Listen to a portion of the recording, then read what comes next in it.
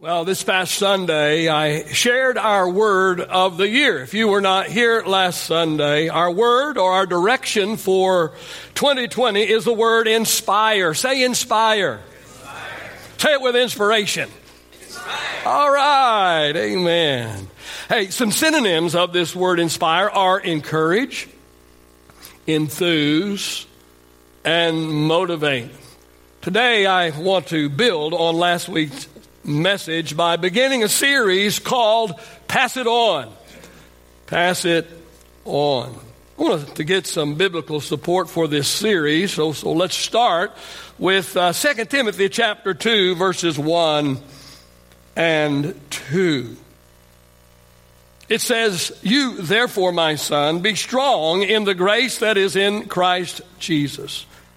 And the things that you have heard from me among many witnesses, commit these to faithful men who will be able to teach others also."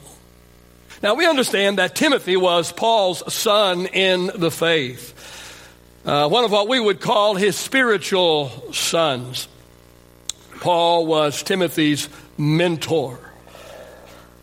I believe that everyone should be mentored. And I also believe that everyone should become a mentor. So Paul said to his mentee, he said, "Well, you have learned from me." He said, "You teach to others, and then you teach others to in turn teach others." What was it that Paul was saying? Paul was saying, pass it on. Say, pass it on. Yeah. I believe that God wants us to inspire others. God wants us to live in such a way that other people will desire to duplicate what we have done and who we have become. Let me ask you this morning, has anyone ever inspired you? I don't know, perhaps you are doing what you are doing today partly because of the inspiration of others. I know I am. Did I allow somebody other than God to call me into the ministry? Absolutely not. But the kind of minister and the kind of leader that I am is partially the result of those who are willing to pour into my life. The ministers who are willing to pass it on. I want us to take a look at three things that relate to our subject this morning. First, let's take a look at the model. Look at the model. Is mentoring or passing it on, is it a principle of Scripture? I think it is. So let me suggest three models. The first one is Jesus. Jesus. In Mark chapter 3, verses 13 and 14, it says that Jesus called the ones that he wanted, and they came to him. I think that's pretty interesting right there. He called the ones that he wanted, and they came to him. And then it says, then he appointed 12 that they, say they. Then he appointed 12 that they what? That they might be with him. Say with him. Yeah, he called 12 men, and he called them that they might be with him. Now, we understand that Jesus preached to the multitudes, but he poured his life into 12 men. Do you get the difference? He preached to the multitudes, but he poured his life into 12 individual men. See, Jesus knew that he would only be on earth for a short season. He knew that the day would come when his season on earth would be over. And so he made the most of his season, and he did that by teaching and training and mentoring 12 men. Jesus passed it on. Another model is Paul. We already read where Paul instructed Timothy to pass on to others what he had passed on to him. There are two ways to learn. The first is through trial and error. 3 steps forward and 2 steps back. The second way of learning is by gleaning from the knowledge of others. See, we all stand on the shoulders of others, or at least we should. And here's what I know this morning. Think about it. Each new generation should excel beyond the last generation. And why is that? It's because each new generation has a better starting place than the past generation. For example, my son Chad, who is 43 years old, who pastors in Burleson, Texas, my son is doing things in his 40s that I didn't do until my 60s. He's 20 years ahead of me in ministry, doing in his 40s what took me to my 60s. Why? Well, first of all, he's better than I am. He's more talented, he's more gifted, he's better looking. Well, I don't know about that, but first of all, he's better than I am. But second, because his starting point was way down the line from mine. I started way back there. He started way over here somewhere. I gave him his first job as youth pastor of the church we were pastoring in Midland. And he hadn't been there too long. And one day I was standing in his office. We had just built a new building. And in that building, I had 3 beautiful executive offices. And I was standing in my 19-year-old son's executive office. And I looked around. And I said, son, do you understand that you have an office that 80-90% of pastors in America would die to have? That 80% of pastors will never have in their entire ministry, and this is your first. I said, where in the world will you go from here? He said, right over there. And he pointed at my office. And sure enough, 5 years later, I was out and he was in. He had a lot better starting place. I remember when my office was in a closet, literally. Let's take a peek at a third model or example of passing it on. How about Elijah? 2 Kings chapter 2 verse 15 says, now when the sons of the prophets who were from Jericho saw him, speaking of Elijah, or of Elisha, they were speaking of Elisha. Let me read it again. Now when the sons of the prophets who were from Jericho saw him, Elisha, they said, the spirit of Elijah rests on Elisha. I never really noticed it before, but as I was reading this in preparation of this message again, if you'll read the account of Elijah and Elisha's relationship, it appears that Elisha pursued Elijah. It wasn't so much that Elijah poured into Elisha, but rather Elisha pulled out of Elijah. You know, sometimes we need to go after what we see and want in others. That's what Elisha did. I have a relationship that has gone on for years and years and years that I did not pursue. Another pastor sought me out, and he never stopped pursuing me and a relationship with me. And just recently, a week or so ago, he told me, as we were talking, he said that I was one of the 3 men who had meant the most to him and that he had learned from the most. Honestly, I tried to run him off in the beginning. I did. He was a pest. He was in my hair. He was in my way. I was rude to him. I'm not proud of that, but I was. I tried to run him away. Remember, our word for the year is inspire. Let me ask you this morning, has God placed somebody in your life that he wants you to inspire? Someone who seems to show up in your life quite frequently? Maybe you're not even all that excited about the fact that they show up quite frequently. And everywhere you turn, they seem to be there. Perhaps they are there for a purpose. Perhaps God has placed them in your life because God wants you to inspire them. God wants you to mentor them. God wants you to teach them and train them and pour into them.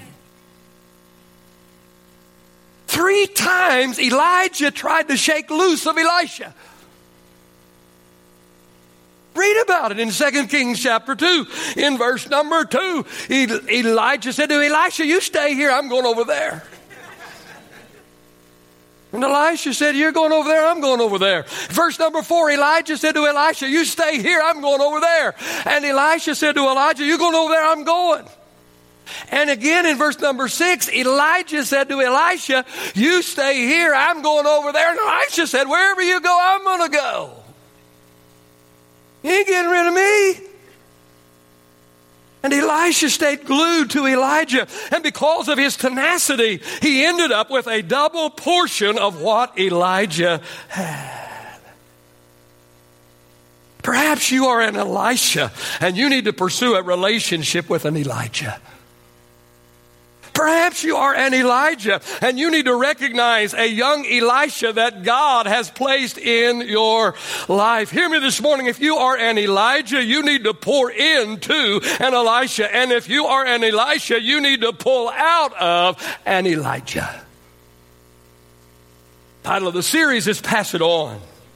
Pass it on. Don't take the wisdom and the knowledge and the skills that you have gained in life. Do not take them to the grave with you.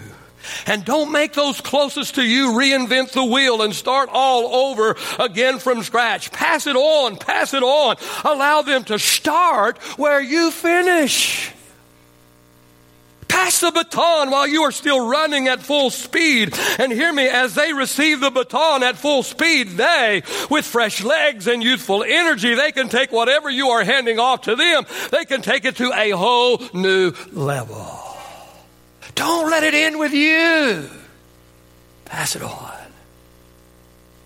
right, we built our case, I believe, by talking about the model. Now let's look at the method. The method is the how. How will we pass it on? Well, first of all, we're going to pass it on by what we say. By what we say. Philippians 4:9, Paul writes to the leadership in the church of Philippi, and he says, the things that you learned and received and heard. Say, and heard. Paul says to the church of Philippi, the things that you've learned and received and heard and saw in me, these do. Do these things. He said, and the God of peace will be with you. So Paul passed it on through what he said. He passed it on through his preaching. He passed it on through his teaching. He passed it on through his instructing. He passed it on through personal conversation. Listen, we need to be very, very careful about what we say, and especially to those that are looking up to us. And we need to be very intentional about what comes out of our mouth for several reasons. Number one, because there are impressionable people that will follow our lead. And the truth of the matter is they are forming their opinions based much on what we are saying.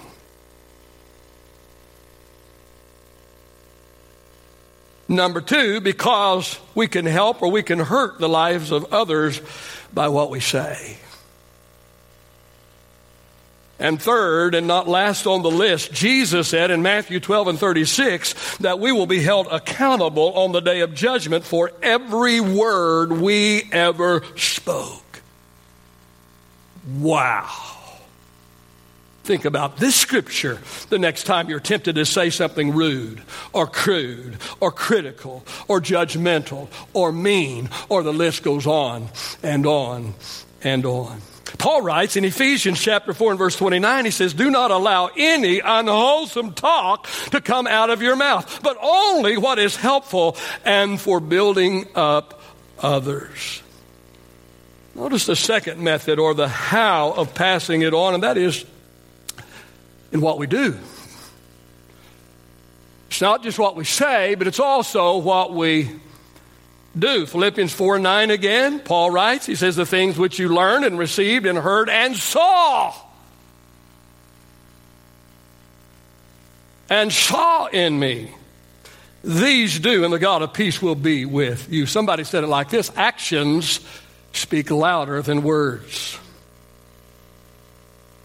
And we must back up what we say with what we do. See, I can tell you to pray, and I can tell you to give, and I can tell you to care. But if you don't see me pray, and you don't see me give, and you don't see me care, then what I say will fall on deaf ears. Somebody said things are better caught than taught. But the method isn't just about what we say and what we do. It's also about hands-on training. You don't just pass it on by what you say and what you do, but also by hands-on training. Jesus had a miracle ministry. But Jesus knew that he wouldn't always be around to continue this miracle ministry, and so he gave his 12 disciples hands-on training. He didn't teach them just by what he said and what he did, but he gave them hands-on training. If we have the time this morning, we would read the account of the feeding of the 5,000 hungry families and all-you-can-eat fish and chips buffet.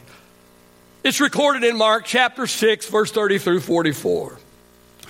And I know it's very, very familiar, and I know we use it quite often, but if you will pay attention as you read this story, you will see that Jesus included and involved his disciples in every part of the process of this miracle. It began at the very start when the disciples came to Jesus at the end of the day, where Jesus had taught the multitude all day long. And, Jesus was, he didn't have a timer. I've got a timer up here. Jesus didn't have a timer. And Jesus didn't read the latest, church growth books, because he preached way too long.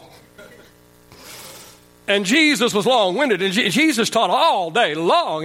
But he was such a great preacher and such a great teacher that the people would listen and sat on his every word, and he taught them all day long, and the day was over, and it was evening time, and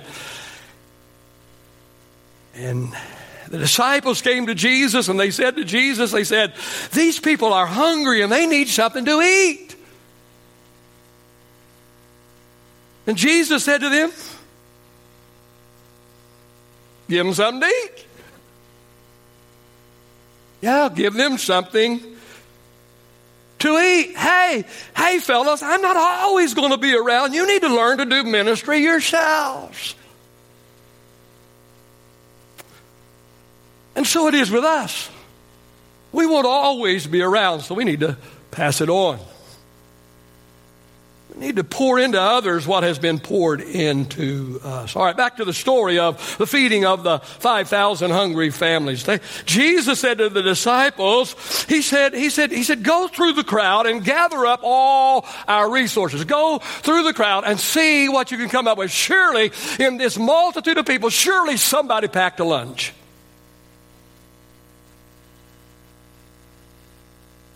And so Jesus said, go see what we've got. They went out, disciples went out, hands-on training, went out looking for food, something to work with. And then Jesus said to the disciples, he said, this crowd this is overwhelming here. 5,000 families, this is overwhelming. We need to divide this crowd into smaller communities. And so they broke them up in groups of 50 and 100. How do you eat an elephant? One bite at a time. And then the Bible says that Jesus took what the disciples had gathered up, and all it was a little boy's sack lunch of 5 little barley loaves and 2 little bitty fish.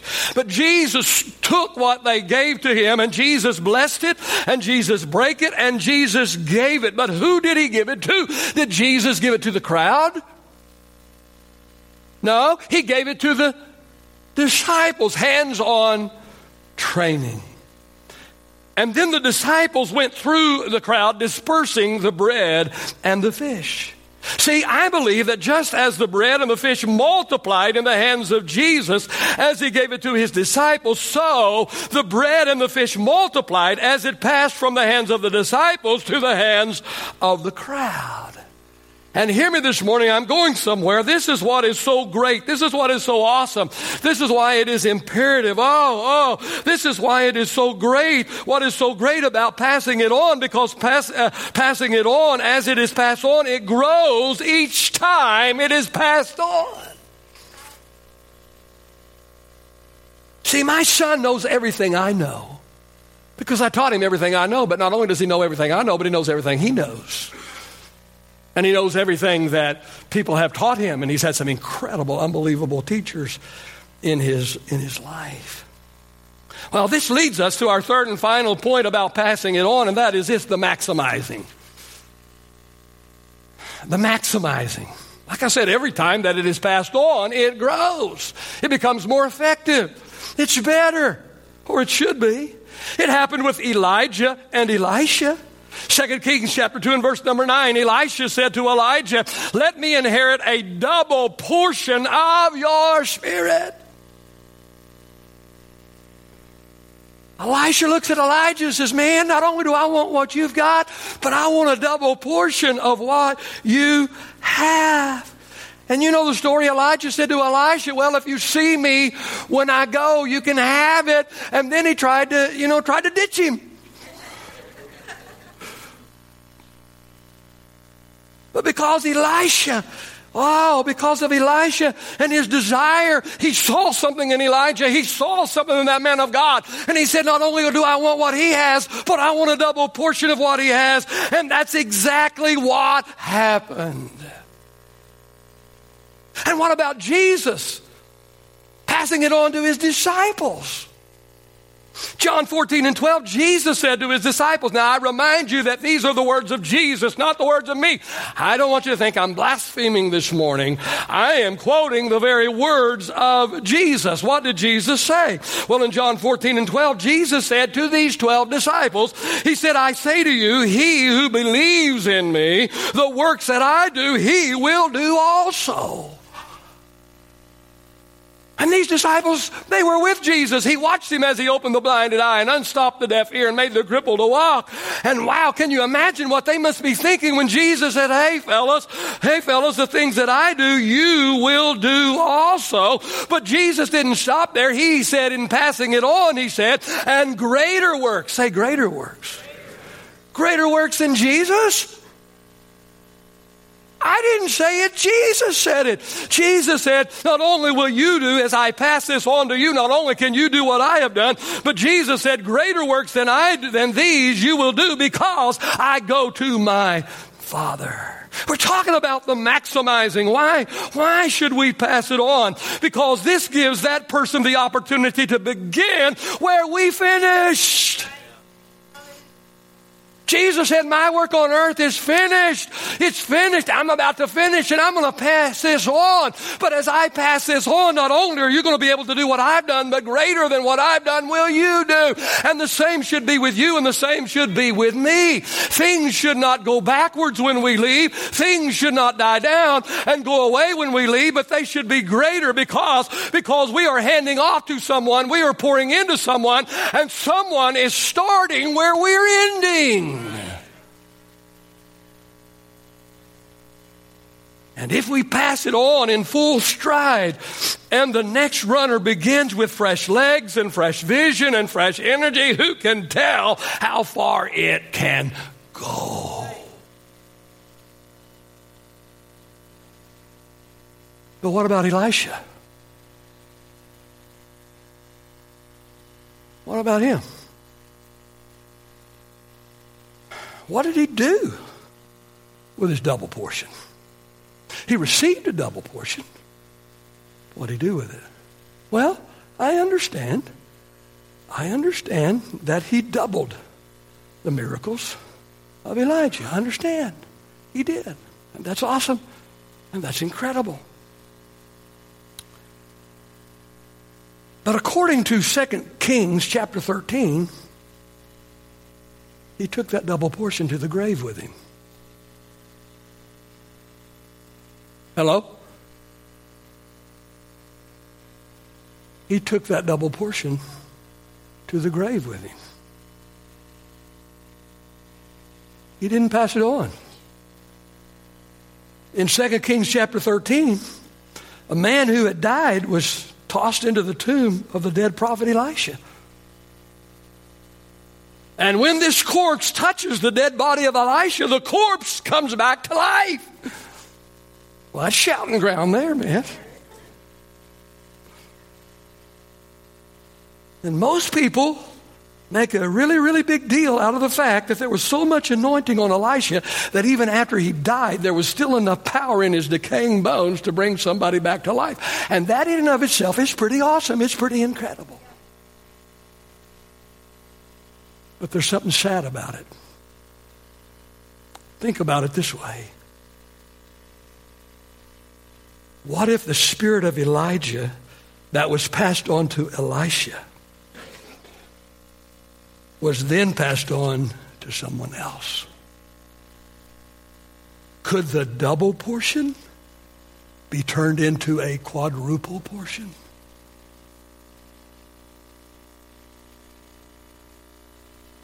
Elisha, who was so adamant about Elijah passing on what he had on to him. He saw something in the man of God and he wanted it with all of his heart. And he was so adamant to not only get what Elijah had, but get a double portion of what Elijah had. And yet, Elisha, took what he had to the grave with him. He did not pass it on. Our takeaway today is this. What do you want to live on after you're gone? What is it that is so important? What is it in your life? What is it about you that you want to live on after you're gone? Whatever it is, pass it on. Pass it on. Pass it on. Inspire someone. Pour into someone.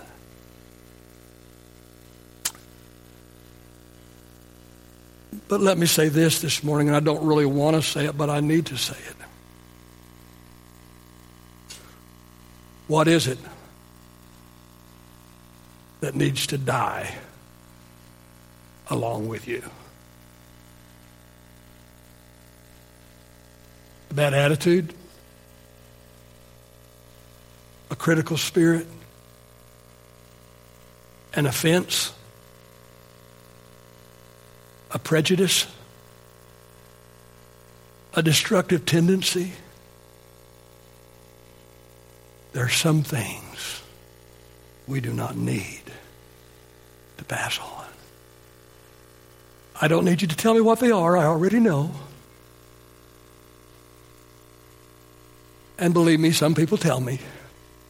There are some things about Mike Benson that needs to die and go to the grave with him. There's some things that I hope and I pray I did not pass on. We need to identify the things that are worthy of passing on, and we need to pour them in to others, who in turn will pour them into others, who in turn will pour them into others.